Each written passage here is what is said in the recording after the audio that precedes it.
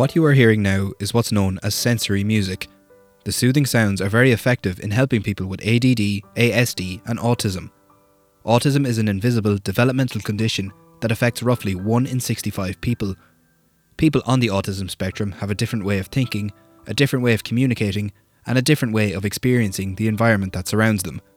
These experiences can often be quite triggering or stressful. In Sligo, big strides are being made to make Sligo Town a more autism-friendly town. In conjunction with the nation's main autism organisation, As I Am, which is led by Adam Harris, Sligo is on its way to becoming accredited as one of the nation's autism-friendly towns. Yeah, so our Autism Friendly Town campaign is about removing barriers to participation for autistic people in the community.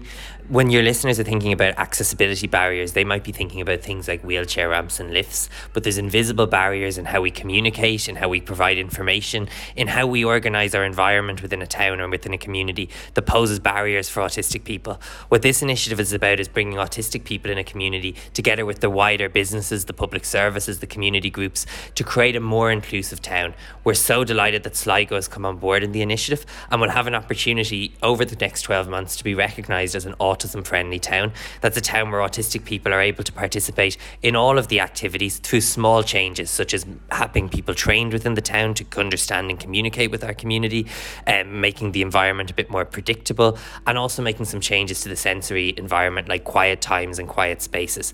So we're really excited to be working with a town like Sligo. There's lots of good work happening in this area already, whether that's some of the work in hotels in the town, whether it's pieces like the activities that the university is undertaking in the town. So we see this as another opportunity to remove barriers and give autistic people a voice within Sligo. It really kind of highlights the potential that Sligo has to be a very autistic friendly town. Absolutely, and it's important to say this isn't just about autistic people, because actually, of course, at the moment we know autistic people are often excluded and we need to change that. But by including autistic people, it's actually about making calmer, clearer, more predictable environments, clubs, businesses for everybody to enjoy. And also the reality is when autistic people are excluded, we're excluding a group of people who think differently, who have huge strengths, and that's a huge loss to the community as a whole. And obviously with the more autistic friendly towns you get around the country, it feeds into a much bigger thing as well. Well, our vision is to bring about an Ireland where every autistic person is accepted as they are, equal, valued and respected. You know, Ireland is a small country with strong communities, and I really believe if we come together that we can become the most autism friendly country in the world. But what does an autism friendly town look like? Pippa Black, who is autistic herself and is a member of the Autism Friendly Sligo Committee, explains exactly what that entails. We had our public meeting last October, so that was the first chance to get even a sense of what the town is interested in doing, and there's lots happening. The library's got things happening, the Hawkswell's got things happening, the Radisson where we met came along to tell us what they're doing, so it was really encouraging. It's a good start, and so since then we've had our AGM, we've elected our committee, and we're getting ready to get some serious work done. There seems to be really good support. It feels like when you talk to people that, you know, they all know someone who's autistic, or a family that's dealing with kids having meltdowns in public or things not quite working for them. So there's a lot of sympathy, I think, a lot of empathy even.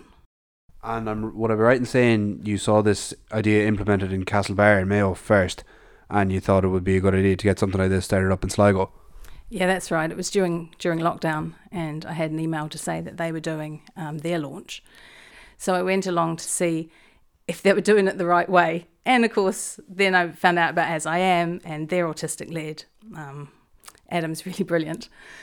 So I heard him talk. I thought, yep, he's on the right page. Now if Castlebar can do it, I'm sure we can do it. And because I'm involved with the PPN, I took it to the Secretariat and said, hey, what do you think? And yeah, the buy-in, it wasn't a hard sell. It doesn't seem to be a hard sell, and I hope that continues. And as an autistic person yourself, how did you find Sligo in terms of facilities for autistic people? We were talking about the St. Patrick's Day parade. And my answer for that sort of thing is, well, you just don't go. But what I didn't know, because I just don't go, is that Sligo had a sectioned off at least last year, I don't know for how many years because it wasn't going, where they were sensory friendly, so an area where the noise stopped and people who couldn't cope with the noise had a place to be. So I think that's brilliant. So yeah, by excluding myself, there might be things I didn't even know were a possibility. And by promoting that opportunities exist that are accommodating, maybe we'll see more autistic people and families with autistic children out and about. That hit me quite hard at the public meeting, where parents with autistic children, it became very clear that they don't seem to have a forum for swapping ideas and resources and networking in general. I was surprised. So it's one of the things that's on our 3-year plan brainstorm, I know because I put it there, to make sure that we investigate whether that sort of a forum is needed. And in making Sligo a more autistic friendly town, what exactly will that consist of? What we're doing is recruiting what they call autism champions. And so those are businesses and organisations who say, okay, right, firstly, we'll agree to undergo the training. And then the amount of training depends on the size of the organisation. So a bigger organisation will have to put more people through and have more people on hand who are trained. It will also involve looking at their environment and seeing if we can make sensory accommodations. The nice thing is members of the public have reached out and asked for the kind of sensory accommodations they want to see. Someone said, look, those hand dryers in the toilets, they're terrible, they cause meltdowns all the time, can we not do something about that? So being able to respond to those kind of questions and be able to have that information to tell businesses, well, this might not work. When everything's up and running, what does the end goal look like? It's especially essential for families with children. It will mean that they'll be able to go out. Hopefully, it will mean that there'll be a better public understanding, so that when that child is having a meltdown, there'll be less of the tut-tut, what terrible parenting, and a little bit more of, okay, I know what that's about. But very few people know what it is and how it affects people. And that's kind of fair enough, because it affects everybody slightly differently. So it's a collection of traits that people are trying to understand. So it's not surprising. Can you just give me a description of what a sensory story is? I don't know if it was possibly even through As I Am that I saw my first sensory story. And I think it was a hotel, the example, and it said, this is our reception desk. So there's a photograph of the front of the building, a photograph of the reception, and the receptionist, this is our receptionist, her name is, this is where you would be waiting. And I thought I could just sort of feel the anxiety level drop as I went through the steps.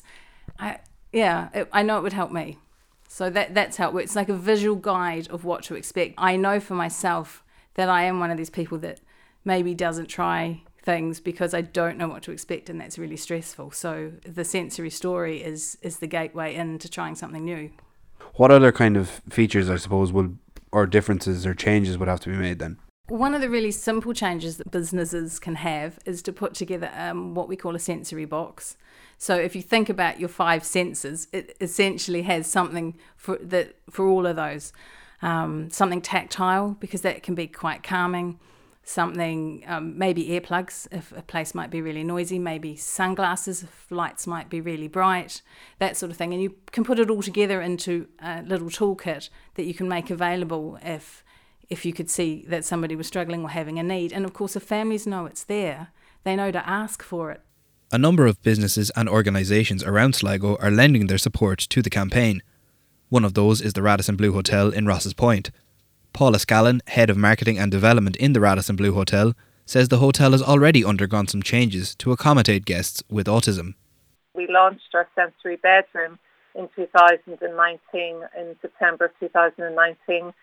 So we're the only hotel currently in Ireland that has a dedicated sensory bedroom, and it's been so well received since we launched it in September 2019. And I'm glad to say on the back of that, the group Ryan collection actually also launched a further 4 sensory bedrooms throughout the collection last year. So we have 5 in total now across the group. What does a sensory bedroom consist of?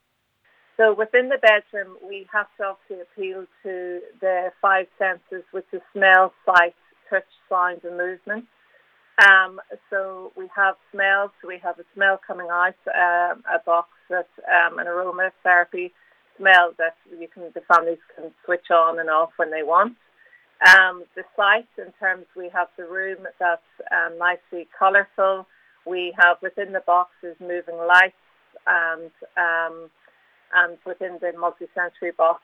And then within the box as well, it's quite a large box, and there's different panels that they can touch within the box. And also we have soft toys and fabrics on the bed and provided within the bedroom as well. And then there's a sound, so there's calming music that can be played, and then the movement side is where they can just walk and move around the hotel or move around the bedroom as well. Within our hotel, we came up with the idea of creating a trail around the hotel that will go together with the sensory bedroom.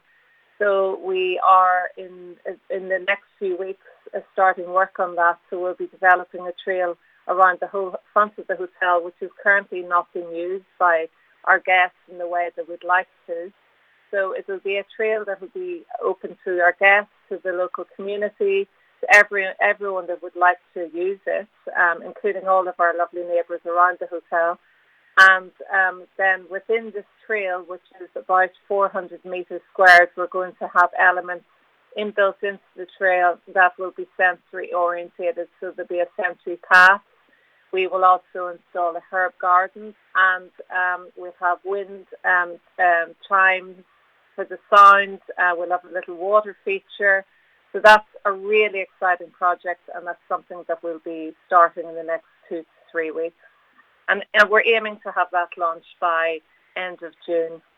And we are aiming to be the first sensory accredited hotel within the Northwest. There is one hotel down in Cork, but we're working very closely with ASIAM. They audited our hotel back in December, and we're aiming to have that sensory accreditation hopefully by the end of April. So we will be the first sensory accredited hotel within this region. Great to hear of something like that getting off the ground in Sligo.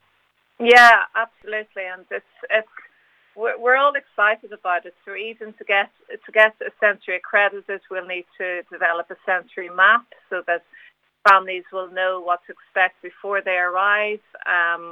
Just highlighting the high density noise areas. We'll be doing a PDF so that we can email them out to know what to expect when they do arrive. So it's just really enhancing and making everything as stress-free as possible before they arrive, and then when obviously they do arrive, that they'll really, really enjoy their stay with us. Is something like this difficult to implement within the hotel? Not when you have the right people behind it and the passion behind it. No, it isn't. When you have everyone really rooting for these causes and they're fully supportive, then it's really, really easy. And I've got an amazing team within the hotel, and our general manager as well, Seamus Preston, is 100% behind this. So no, it isn't difficult. You just need the passion really for it to happen. This obviously will go a very, very long way into making Sligo a more autism-friendly town, full stop. Yeah, I do feel it's just joining up the dots. Everyone seems to be doing their little piece within Sligo. And I know the County Council and the various different bodies have been working really, really hard. So I think once we join up all the dots, we will be at the forefront of it. So it's such an amazing accolade. I'm really, really excited about it. Sports clubs are also getting involved. Tucked away behind the trees in Cleavera is Sligo Lawn Bowls Club, and club president Graham Cawley says that everyone is welcome there, regardless of ability. We have nearly 80 members, touching on 80 members. And as I said, this disability bowls are inclusive bowls. We're the only inclusive club in Ireland at present. I'll tell you how we started. We had an open day last year, early last June, through help from the local sports and recreation, who've been a huge help to us over the years.